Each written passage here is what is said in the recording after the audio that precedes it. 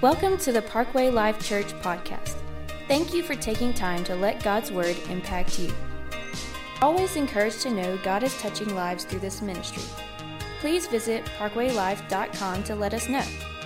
You can also hit the giving tab to sow into the ministry that you are experiencing. Now, prepare your heart to hear a word from God today.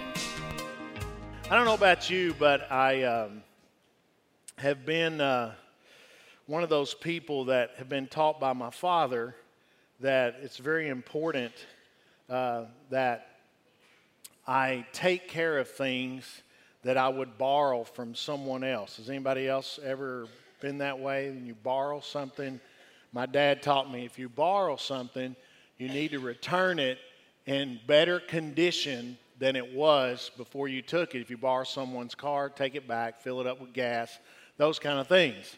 Unfortunately, there's been times that I've lent things out to people and evidently they weren't taught the same thing. And because of that, I don't feel like I'm selfish, but I have a real hard time sometimes lending my things out. You know, like, hey, can I borrow your hammer? I guess you can. How far are you going with it? Because, you know, it just, you don't know when you're getting it back. And working some construction, and people be like, hey, can I borrow your Sawzall? Well, I think I'm leaving here in a minute, you know, I'll watch you, and then I got to take it with me. But anyway, there's kind of rules my dad taught me, but a lot of times, like I said, people don't do those. So I tried to meet those. So let's say there's advantages and disadvantages. Let's say I borrow my neighbor's weed eater, but it's 4 years old. And then while I'm weed eating, it tears up. Guess who's paying for it? I'm paying for it if I'm, going to still have a neighbor that's a friend. And so I end up buying him a new weed eater and then giving it to him, and then I still don't have a weed eater, So, there's some advantages to it. When you look at being able to borrow things, there are certain reasons why you borrow things. And I'll talk about that in a second. But what's interesting is when you look in the Word of God, you will find that Jesus borrowed a lot of things in his life. If you look in the Old Testament, there's even rules and guidelines for borrowing people's stuff. It's like, hey, if you borrow someone's ox and it falls in the ditch and it breaks its leg, then you got to do this to take care of it. I mean, there's a lot, believe it or not, there's a lot of scripture in there talking about what you do when you borrow things from people. So Jesus, when I looked at his life, he borrowed a lot of things. And when you think about borrowing things, you ask yourself the question, why would you borrow something? Why wouldn't you just buy it?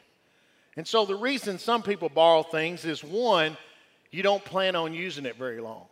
You're like, man, if I had a Sawzall, I could just cut this off. I don't ever think I'll ever need one again. But why would I pay that much money? My neighbor's got one. If I could just borrow it for 2 minutes. And so you borrow things because you're only planning on using it 1 or 2 times.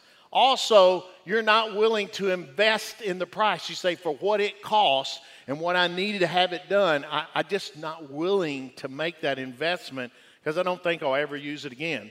And then sometimes you just don't have the money to invest in it for the price of what that item would be. So think about the life of Christ.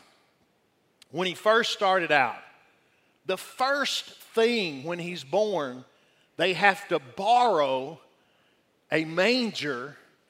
Hey, if you don't mind horses and donkeys, we're going to borrow your manger so that we can put the baby in the manger. It wasn't theirs.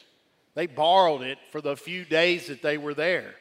And so then when you go on, you look into his ministry, and when he started his ministry, he needed to teach, and he says, I need somewhere where people can hear me, and it would, the sound would carry. So what I need to do is can I borrow your boat, and I can get out here on the water, and then I can speak, and everybody can hear me. And you'll look a lot of times to where he borrowed a boat time and time again. And the Bible said that he had nowhere to lay his head. So he never bought a house. So he didn't have a place. He just borrowed a room, stay over. And the disciples would be like, hey, we're going on this journey. Where are we going to stay? And I see Jesus say, hey, we're just going to B&B it. There's got to be a B&B around here somewhere. And basically that's what they did. They just stop, stay at somebody's house, get up the next morning, eat breakfast, and then they're gone. They're gone somewhere else. And so they borrowed things. He borrowed a donkey for that ride into Jerusalem. And it was only, maybe 2 hours? Well, why are you going to buy a donkey for 2 hours, right? So just let me borrow it, and then I'll give it back, and it's unused. And then he borrowed that room for that Last Supper meal. Hey, we're just going to have it a few hours, and we'll be done. I'm not going to buy it. I just want to borrow the room, and then we'll be done with it. And then the last thing he borrowed, they didn't think he was borrowing it. They didn't really get that it was. You see, most people, they look ahead and they're planners and they think about, yeah, I'm living, but one day I may die, so I need to make arrangements for that. So they go to the funeral home and they pay for it and they make arrangements and they get a plot and all that. And the amazing thing is when you look at Jesus' life, he told the disciples over and over and over and over again, hey, I'm going to die. And they were like, no, you're not going to die. He said, yeah, I am going to die, and I'm going to, rise from third grade, tear this temple down. And so he's telling them all these things. He knows what's going to happen. But you know what? He didn't make any arrangements. Not one time did he go to the funeral home and said, hey, I need to sit down and make my arrangements. I'm going to be crucified, and these things are going to happen. Matter of fact, they didn't want him around the funeral homes because every time he showed up, he took their business away. He would just touch the casket. People would write, hey, can you stay away from here, okay? Just, we're trying to do a little business here. So Jesus didn't plan in some people's minds, but he really did plan. And so when he's on the cross and he's dead, Joseph of Arimathea comes up and says, hey, he's dead. We have nowhere to put his body. And he goes to Pilate and says, hey, can I have his body? So I've got a cave. I'll give him my grave. He can have my grave. I got a place to bring him. He said, okay, that's fine. And so I'm sure many of you thought the guy was going to die. He would make arrangements if he was a planner, because in Jesus' idea, you don't buy something that you're only going to need for just a little while. So Jesus knew he wasn't going to need the tomb very long, right? So why buy that? So the rest of the story. 3 days later, he's in the tomb. He rises up. He goes over, hey, Joseph, you want your tomb back, man? It's not really used that much. I just left a little napkin folded up in there. Doesn't even stink. It's really good. You can have it back. Thanks for letting me borrow your tomb. That's cool. That's awesome. So he borrowed his tomb. So we can see Jesus' life on earth. He borrowed many things. However, when he decided to build his church, it was all different. He had a brand new philosophy. I'm sure that Jesus bought a coat. He bought some food. I'm sure at some place, he bought some things, but you can't find it in the scripture. The only thing you will find in the scripture that he bought was you. That's it. He didn't buy anything else. Somebody said, why is that? Well, if you look, when he had the church, he said, you know what? I'm really tired of being in buildings and people thinking I'm dwelling there, that I'm in where there's stone and it's cold and bricks and mortar. And yeah, they're beautiful Ephesus, but it's not where I want to live. I want to live inside of a person. I want to have relationship with them. That's where I really want to be. And the Bible tells us that because of that, he bought us. It says in 1 Corinthians 6:20, for you were bought with a price. So glorify God. How? In your body. Glorify God. 1 Peter 1:18 says, knowing that you were not redeemed with perishable things like silver or gold from your futile way of life inherited from your fathers, but with the precious blood. Everybody say precious blood. The precious blood as of a lamb, unblemished and spotless, the blood of Christ. Now, I don't know if you caught that. He didn't rent you. He borrowed nothing compared about you. He bought you. And not with silver, gold. He bought you with something that cost him his life. Spotless, sinless, perfected blood that cleanses people from sin. He saved and he saved and he saved. You say, How did he save? Because every time he was on earth, 33 and a half years, and sin would come up and Satan would tempt him because he had to die without sin, without any guile in his mouth. He had to be spotless. And when sin would try to get him yield, he'd say, no, I'm saving up for something. I'm not spending that up. I got something in mind that I want to buy that's precious. And if I don't hold this, I won't have the price to be able to purchase it. And you were so special to him that he saved up for 33 and a half years because he said, I want to buy something. He already had temples and buildings and stones that he could dwell in, but he said, I'm not interested in that. I want somebody that I can live in. I'm just asking because many here today, you may have thought that you were allowing an opportunity for Jesus to move in, but really all we were doing is giving him a staycation for 2 or 3 days. I'm just going to, you can come in for 2 or 3 days. And that's kind of like some people do. They come in on, hey, it's a weekend, man. Let's let Jesus live in here, It's cool. 2 or 3 days, feels good, worship, all that. And then they go back out in the week like, hey, kind of move out, Jesus. He's not interested in moving out.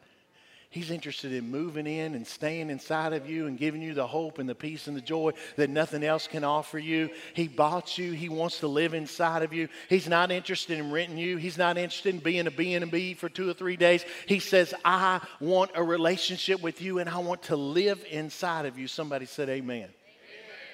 Can we take a minute and just talk about renters?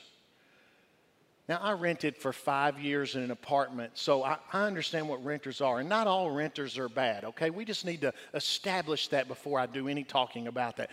All renters are not bad. Some renters are fantastic. I have owned some properties, and I've had some incredible renters. But, oh, my Lord, for those who were not incredible, were incredible the other way. Can I get a witness from any homeowner that's ever rented out your home? The renter is like the devil. Or I'll say the devil is like some renters. So I've had some excellent renters. I couldn't ask for better renters. They took care of my facilities, all those things. But there are some that whenever they rent, when they move out, I have to replace the carpet, repaint the walls, change the locks, fix the things that are broken that I didn't know was broken if they'd have just told me that it was broken. And then I have to make sure that everything is deep cleaned in the bathrooms. Oh, my Lord. I won't even go into how bad that can be. But when you rent your house, one time I rented a house and I went by to check on them. And I didn't see any cars. And I went up and I looked in the window and there was no furniture. They had moved out. And they didn't even tell me. And I'm like, where are they? And I called them. They wouldn't answer. I couldn't find them. They just left a few things in there. Moved everything else out and was gone. Some people love renting cars. Does anybody else here besides me like to rent cars? When you rent a car, I've had some people I've rented a car with, and we got ready to turn it in, and they're picking up the trash and throwing it all. I said, what are you doing? They're like, well, we got to clean the car up. I'm like, it's a rental, right? That's how some people, it's a rental. They're going to clean it up for you. You're paying for them to clean it up. And I've seen some people, friends of mine, that when they've rented cars, I'm like, oh my goodness, I can't believe that they're going to have to clean all this up. But that is some people's mentality with a rental, is they don't have to take care of it because somebody else is going to take care of it when they turn it in. I want to help you out a little bit here today, and that is I want you to understand that Satan never comes in to live forever. He's just a renter. He comes in, and I'll just say this. Satan has never invested in you, cried one tear for you, went through any pain for you, ever suffered for you, ever became human for you. So when he moves in your temple, he's not planning on staying. He's planning on trashing the place. And then whenever things get really bad, he's going to move out and go somewhere else. Can somebody say amen? And because of that, he continually over and over abuses the place where he is at. He'll trash your place. He'll run it down. He'll show no respect. He breaks things. He doesn't repair them. He destroys. He will not replace it. And then he moves on. Why? Because he doesn't own you. Unlike Jesus, when he comes along, he lets you know, we're not flipping this property. I'm staying right here. I'm buying you. He gets Satan out of you and all the trash that he brings. He says, we're repainting the whole house. We're taking this nasty carpet out. We're going to put some wood floors in here. We're going to knock some walls down. We're going to give it an open concept. And Joanna and Chip Gaines ain't going to have anything on us. This is going to be the best fixer-up we've ever seen. But we're not selling it. We're staying here. This is what God thinks about you. This is what God wants to invest in you. And that worship and praise and adoration and the peace and the serenity and all those things he wants to give to you. But we have to understand that God is not wanting just a B&B, not just a weekend getaway. He wants to live in you all the time. And somebody say amen. Scott, would you grab me that water real quick right there? Anybody like B&Bs? It's okay for you to raise your hand. We're just kind of talking to each other, you know. I'm not going to make you go stay in one. It's not a trick question. There you go. Because you go in, you haven't been there before. It's new. It's different. You're there a little while, and you leave and go somewhere else and check it out. And sometimes that seems like how Satan is. He just comes in a little bit, does little things, moves on, goes on to the next place. But I'm trying to tell somebody here today, Jesus loves you so much that he's not leaving you. I want you to say this with me. He said this, I will never leave you nor forsake you. And I want you to say this, never. Never, never, never. Jesus isn't leaving you today, friend. You may feel alone. You may feel depressed. You may feel like no one's there. But I'm telling you, you got to stand on his word. If you ever invite Jesus into being your life, you are the one that's going to have to leave him. He's not leaving you. You will have to push him out because it says in 1 Corinthians 6:19, he created your body for a reason. It says, do you not know that your body is the temple of the Holy Spirit? Who is in you, whom you have received from God, you are not your own. Verse 20 says, you were bought with a price, therefore glorify God with your body. I am bought. Say, I am bought. Your body was made to house the Spirit. On the day of Pentecost, people were filled with the Spirit. It wasn't a rental situation. It wasn't God's Spirit moving in and then moving back out. It was God's Spirit moving in to stay and to live inside of them. When you borrow something, it means you're not willing to invest in it. That's not the way God is. God says, I'm investing everything in them. I'm giving it all that I have. You're the apple of his eye. You're his treasure. The Bible says you're his special possession. I want you to know that he is a jealous God. He don't want you moving on to someone else. He wants you and you alone. He invested in you and he bought you. Some of you need to just kind of do like this and say, I am special. I am special. I am important to God. No matter what anybody else says, you are important to God. Somebody said amen. Amen. But he not only bought you, he wants to live in you. Who buys a dream house and doesn't live in it? Oh, this has always been my dream house. I want to buy this. What are you going to do? Oh, no, I'm still going to live over here. No, you're not. This is my dream house. If I invest in this, if I pay for this, I'm living in this. Can I get a witness? Jesus, you're his dream house. You're his dream place to dwell. He says, I want to live in them. I want to stay in them. That's where I want to be. I died for this. I gave my blood for it. I suffered for it. I did this because I want to live inside of them. And what's amazing is when you read the scriptures and you see how Jesus was able to open up people's understanding to what he wanted to do, it's amazing that he's still doing it today. If you read in the book of John, you can also find it in other places in the scripture. But the book of John chapter 20 talks about Jesus, and this is after his resurrection. He's in the grave, he's resurrected, he comes back and he's talking to them. And it's in chapter 20 verse 19, he says, it was the first day of the week, and that every evening while the disciples were together with the doors locked for fear of the Jews, Jesus came, stood among them, said, "Peace be with you." After he had said this, he showed them his hands and his side. The disciples rejoiced when they saw the Lord. Again, Jesus said to them, "Peace be with you. As the Father has sent me, so I am sending you." When he said this, he breathed on them and said, "Receive the Holy Spirit." You know what's amazing about that?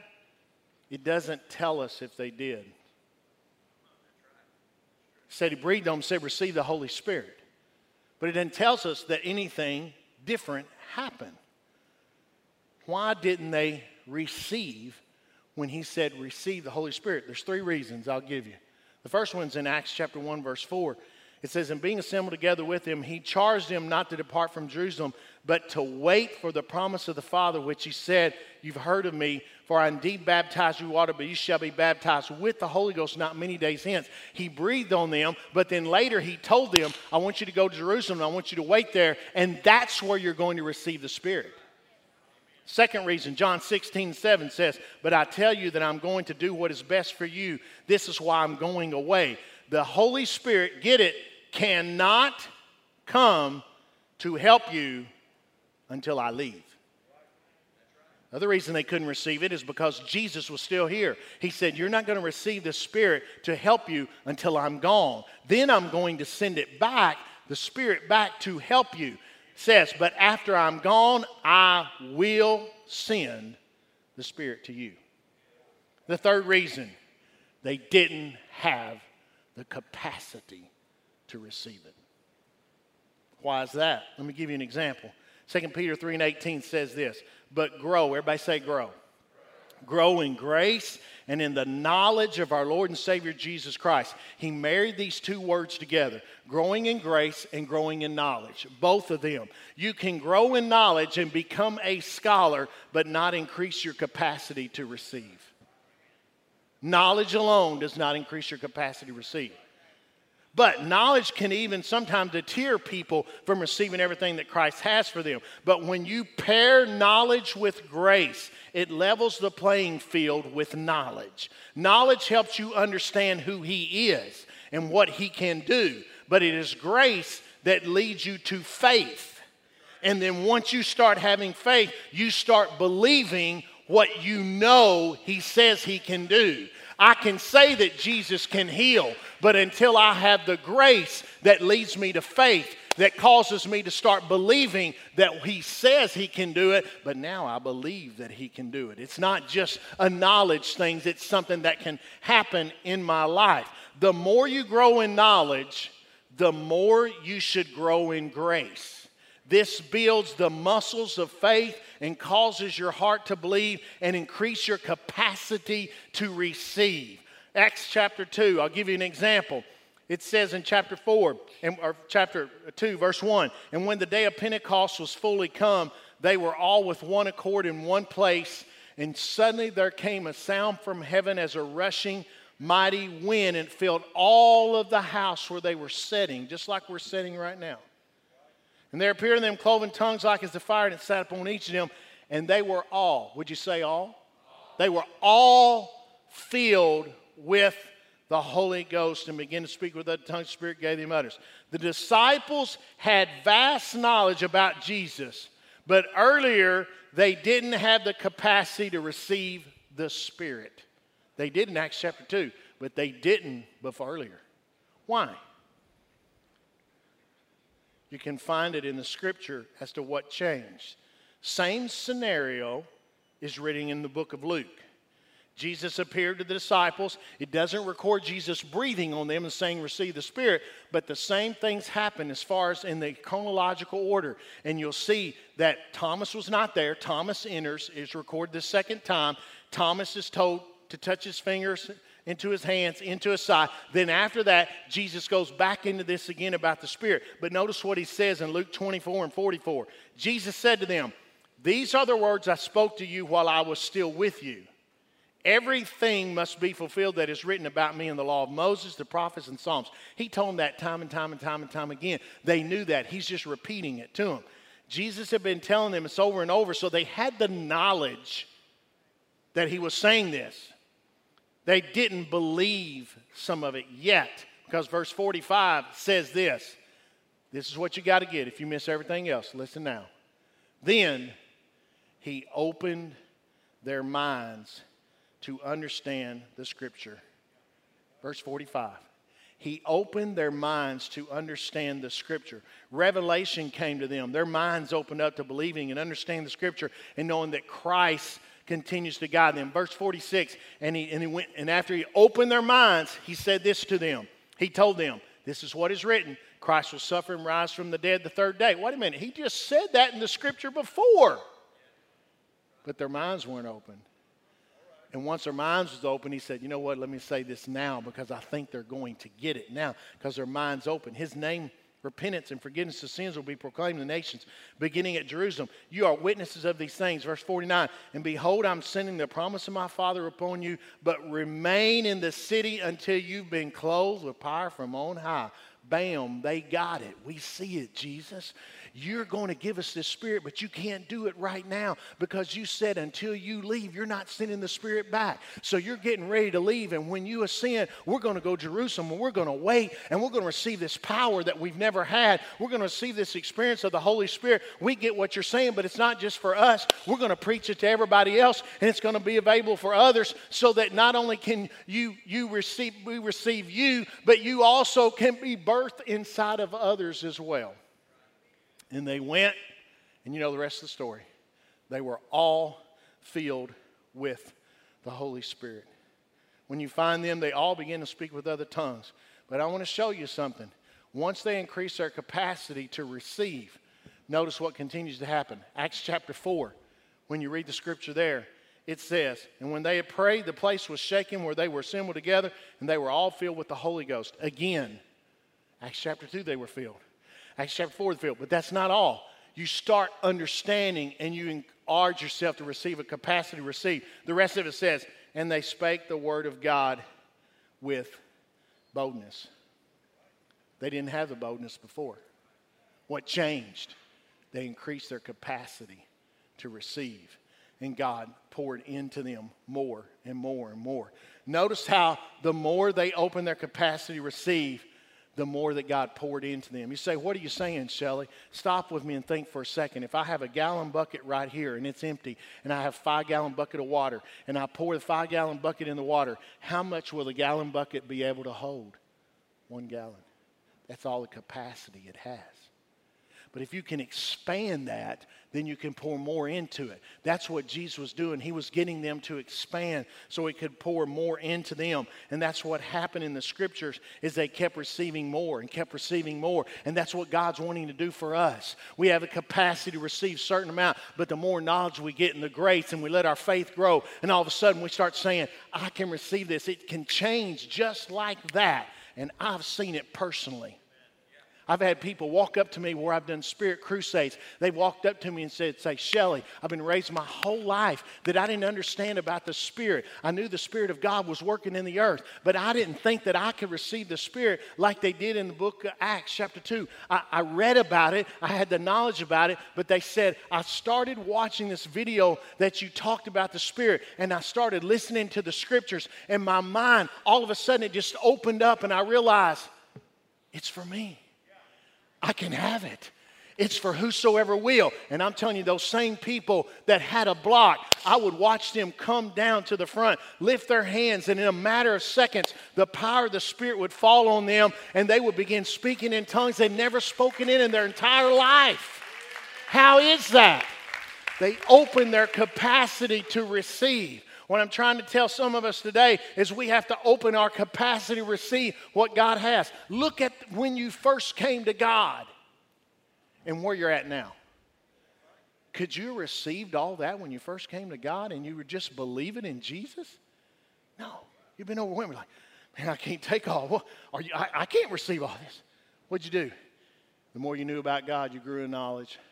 You grew in grace. Your faith started growing. You just started opening up, and God started increasing your capacity. to receive and receive. And that's why if we've been serving God 1 year or 50 years, as long as we keep enlarging that capacity, God just keeps pouring more and more and more into us because He's got a vast amount to pour into us. Somebody said amen.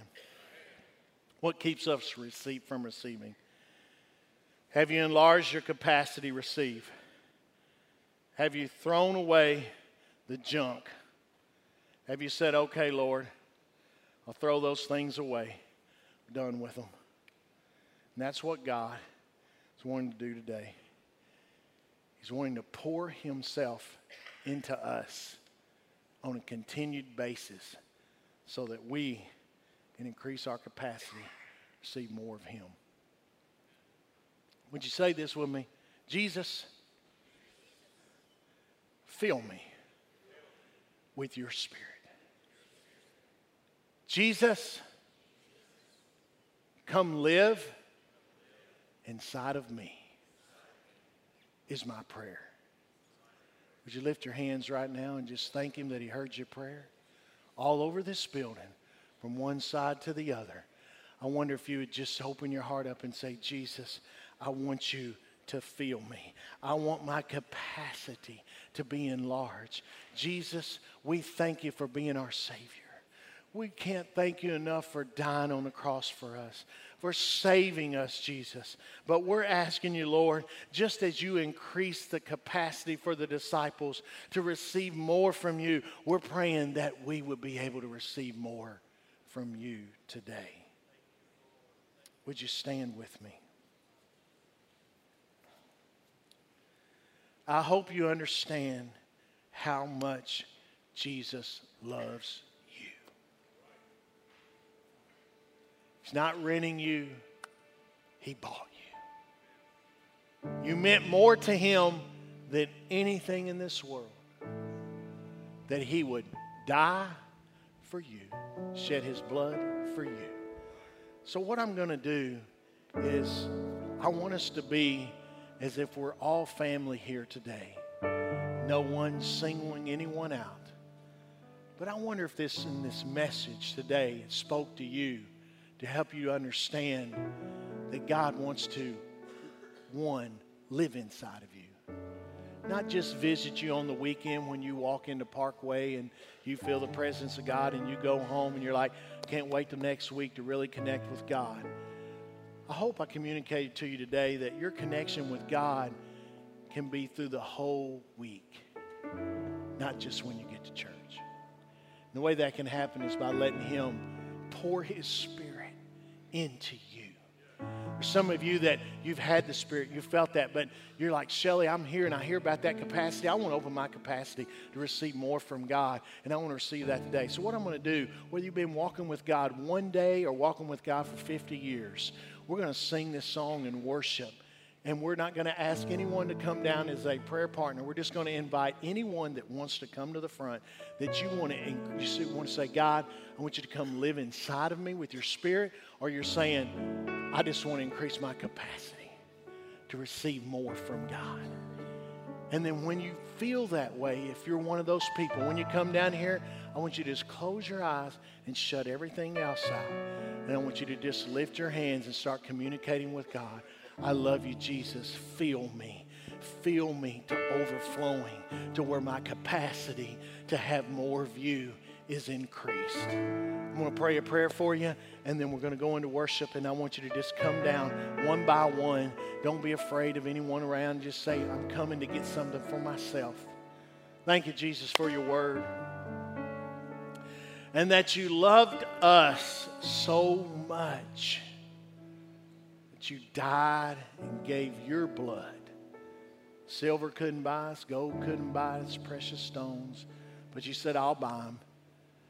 I know, God, we were pretty tattered. We were more than a fixer-upper. Everything needed to be changed in my life. But you bought me. You said, I'm going to make something out of you. I'm going to invest in you. Because you invested in us, God, you've poured yourself into us. And we all know, God, wherever you're at, we bloom, we blossom, we grow. I pray you enter people today is they ask you to move into their house so you can fill them to capacity. In Jesus' name, thank you for hearing our prayer. Amen.